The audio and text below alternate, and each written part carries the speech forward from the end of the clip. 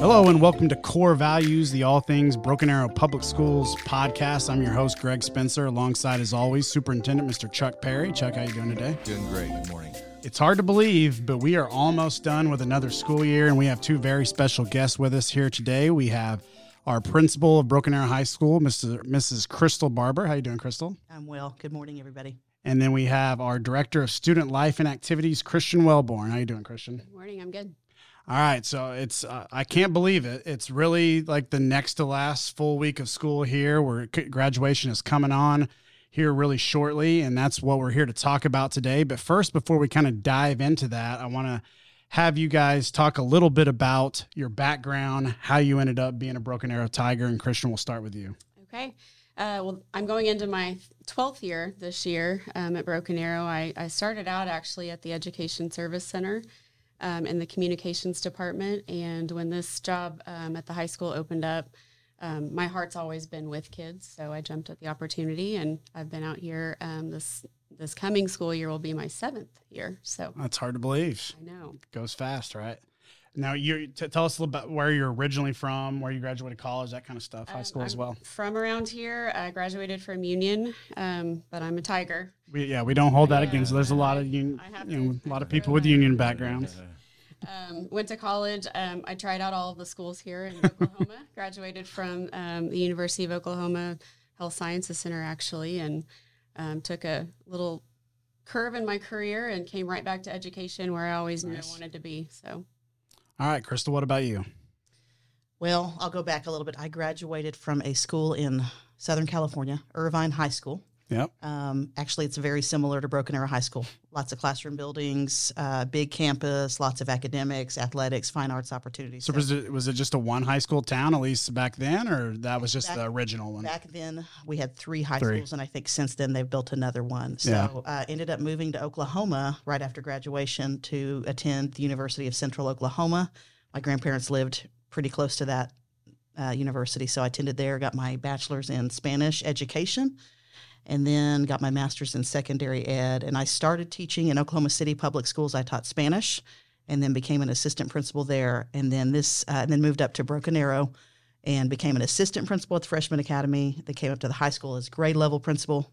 And then this is my 3rd year to serve as high school principal. I knew the California background, but I don't think I realized you were all things a master of Spanish. Are you still pretty fluent? I still am. Yeah. Sure, I knew about the Spanish. I didn't know about Irvine, California, so I'm learning something this morning too. Yeah, when we had her on with a podcast with some students last year, she talked a little bit about the California background.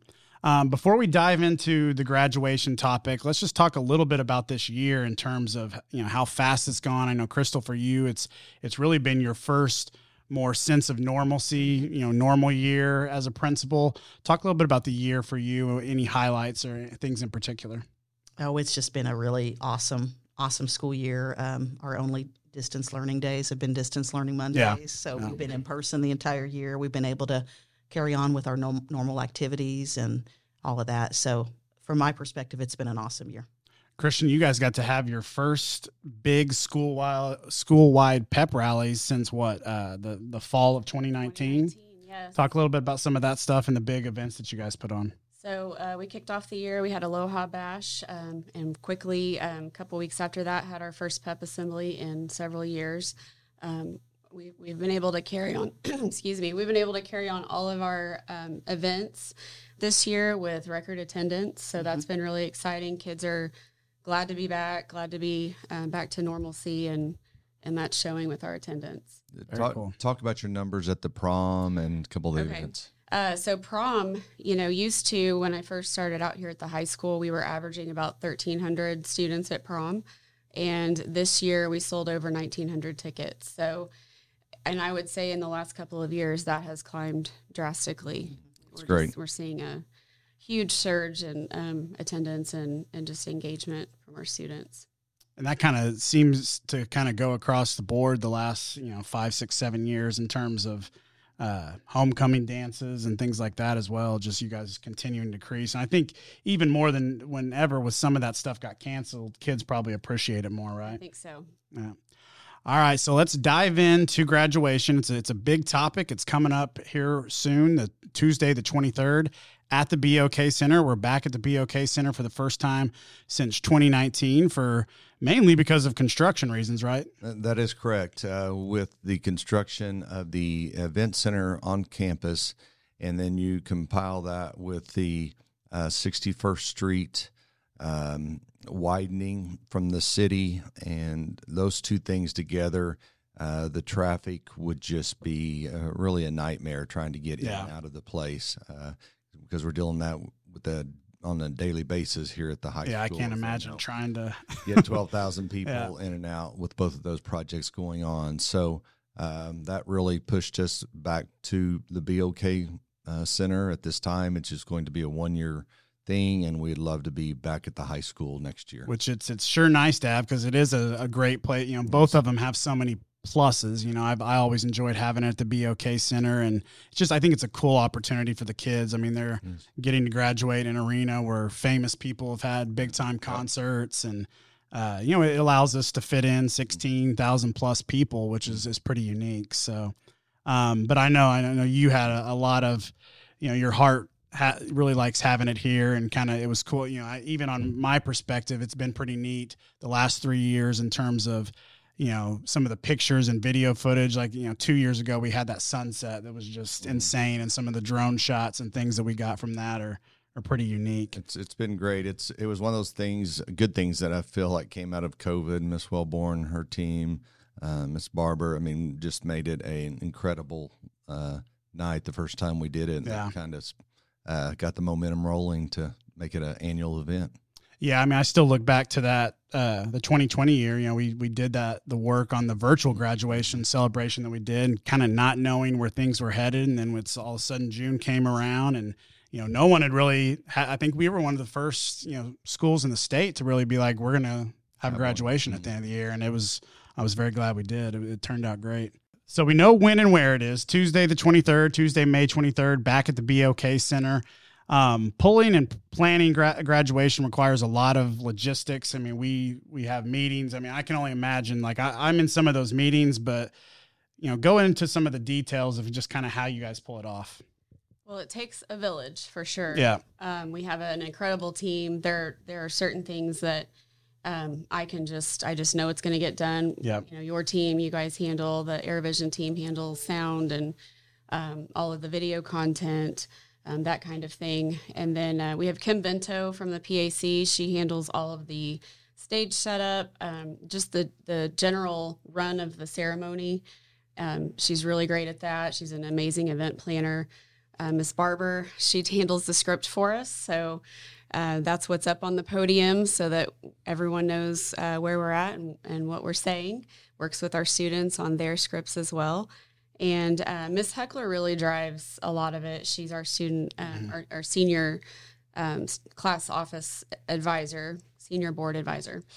And she does a lot with our volunteers. We have quite a few teachers that help us with that night. So she is the one that makes sure that we have someone in every station that we need them, communicates with our teachers, signage for our graduates. Speaking of signage, the giant, I was when I did the B-roll for your video the other day, I was like, oh yeah, we've got that giant sign back there. Is that still in good shape? It's coming. Yeah, I haven't used it in a few years. It's probably got some wrinkles in it, but I believe 4 or 5 panels. Yeah, it's humongous. It's huge. So we've got our warehouse team that will bring those items to us at BOK. And then I have my team. We work on the program. Parking, that's another, student seating, because we have nearly 1,400 students that we have to organize and get them in their seats. So. What do we know the exact number yet, or ballpark exact? It's around 1,400. So remember, that includes Broken Arrow High School, main campus, Early College High School, virtual academy, and then next year we'll have our first Vanguard graduates. Vanguard next year we'll have graduates. So it's every graduating senior and some early grads. And this is the first year for the early college high school students that have been in the program for the fourth year. So that's pretty cool. They're actually doing their courting ceremony tomorrow, which Friday when you listen to this won't be tomorrow, but that's pretty cool as well. First year for that, for all 4 of them. Yeah. So obviously it takes, like you said, it takes a village. It's a humongous team. Is there anybody that we left out that we can think of that we need to give a shout out to pull this thing I'm off? sure I have. We apologize Yeah, if we did. if we did, I apologize. Yeah. All right. So with the over 1,400 students that we have, if for those of them that have never been to a Broken Arrow High School graduation, does that mean that the ceremony will last until about 2024, or how long does it usually take? I think we do a really good job. How I usually say it is we have about an hour of pomp and circumstance and then an hour of name calls. So it's about The names go fast. The names go fast. Again, it's a village effort. We keep the program moving, and I think we do a really good job. Yeah, I think my first year here, I was just kind of blown away by just the first of all, it's just back and forth. You got two things going on, and it does take a long time, but at the same time, it doesn't, it feels faster than it actually is. And I think if you're a parent, or a family member watching from the stands, it probably, especially if you're at the back end of the alphabet, it probably feels like it takes a while. But for us to pull off all that we do in that time frame is pretty impressive. What are 2 or 3 things that parents should know kind of in the weeks leading up to graduation? You want to take this one, Christian? I would say get there early. Yeah. Get there early. Get there early. And so, correct me if I'm wrong, but I think in the meeting we're actually going to open the doors a little bit earlier than we have in the past, right? Our goal is 5:00. If we have the opportunity to open a little earlier, we're willing to. So I would say just plan appropriately. BOKCenter.com has parking suggestions. There's a map. So it would be really great if they would get familiar with that area, kind of have a plan for where they're parking and just get there early, because we really want to start right at 7 so we can get you home before. I was just thinking about that question. I think just one thing to remember is to really enjoy that evening. And we'll say that to students too, but to really just take the time to just be present and enjoy the graduation ceremony and enjoy your kids and being with your family. So get there early and then enjoy the time in the evening. And speaking of getting there early, as always, we will have, not that you're just going to sit there and look at a video board for 2 hours, but we will have pre-show entertainment both in the building on the video screen there at the BOK. We'll have a student-hosted hour and a half or so long pre-show with different video content from throughout the year and some new stuff. And then leading up to the last 20 minutes, we always have Darren Davis, Kelly Pence, and kind of I don't know what they call that band. It's not the Pride necessarily, but some of the bands playing some really good music, so that'll be great as well. Let's talk a little bit about, you talked about the team of people. And one thing I don't think we mentioned is all the administrators that have to be down on the floor, be up in the stands before the kids come down to kind of, curb the shenanigans, so to speak. Talk a little bit about that. We'll have a very strong security and administrative presence. We are bringing in our middle school principals, our own Broken Arrow Public School security staff. TPD will be there as well through BOK, and there's an event staff that BOK will provide as well. So we'll have lots of people around to just keep things moving in the right direction and addressing anything that needs to be addressed. Crystal, anything else on that topic? No, Did that cover it? I think that covers it. If I could add one thing, there's first and foremost the safety part. We want it to be a great night, and that's why we have the increased security at the event too, and why we try not to allow things such as beach balls and air horns. I really think it's important that we realize this is about the students and the families, and when things become a distraction that's not on the students, I hate that for the students. If there's a noisemaker in the stands that somebody's trying to draw attention to their child, they could be taking away from that next child that's called. Well, and especially as fast as those names are going, it's not about spotlighting. You don't have that time to just sit there and let's all stand up. You don't. So it's just something for people to think about and realize every name called it's a valuable thing and a valuable time period. Yeah, something that I actually just thought about. And I'm pretty sure the concession stands are not open during this evening, right? Or we have some water or something. We'll sell water. Okay. We want to make sure that our patrons have access to that. But no nachos or hot dogs and things like that, right? I mean, something to look into, man. So we talked about parking already, but let's talk. Yesterday we put out a video. Crystal had a message in regard to just the dress code and some of the other things. Talk a little bit about that, and then we'll tell people where they can find that video and more information on graduation. So one of our core values in our district is diversity. We celebrate and we find strength in our diversity. So we have really adopted some new regalia practices so that we are celebrating our kids and their different Native American heritages and other ethnic heritages. So we have been communicating and been pretty deliberate and intentional about all that communication that has gone out. So if students are wishing to or wanting to wear non-traditional items, there's just basically a Google, well, it's a form stack that they submit, and they include a picture of what they are requesting to wear.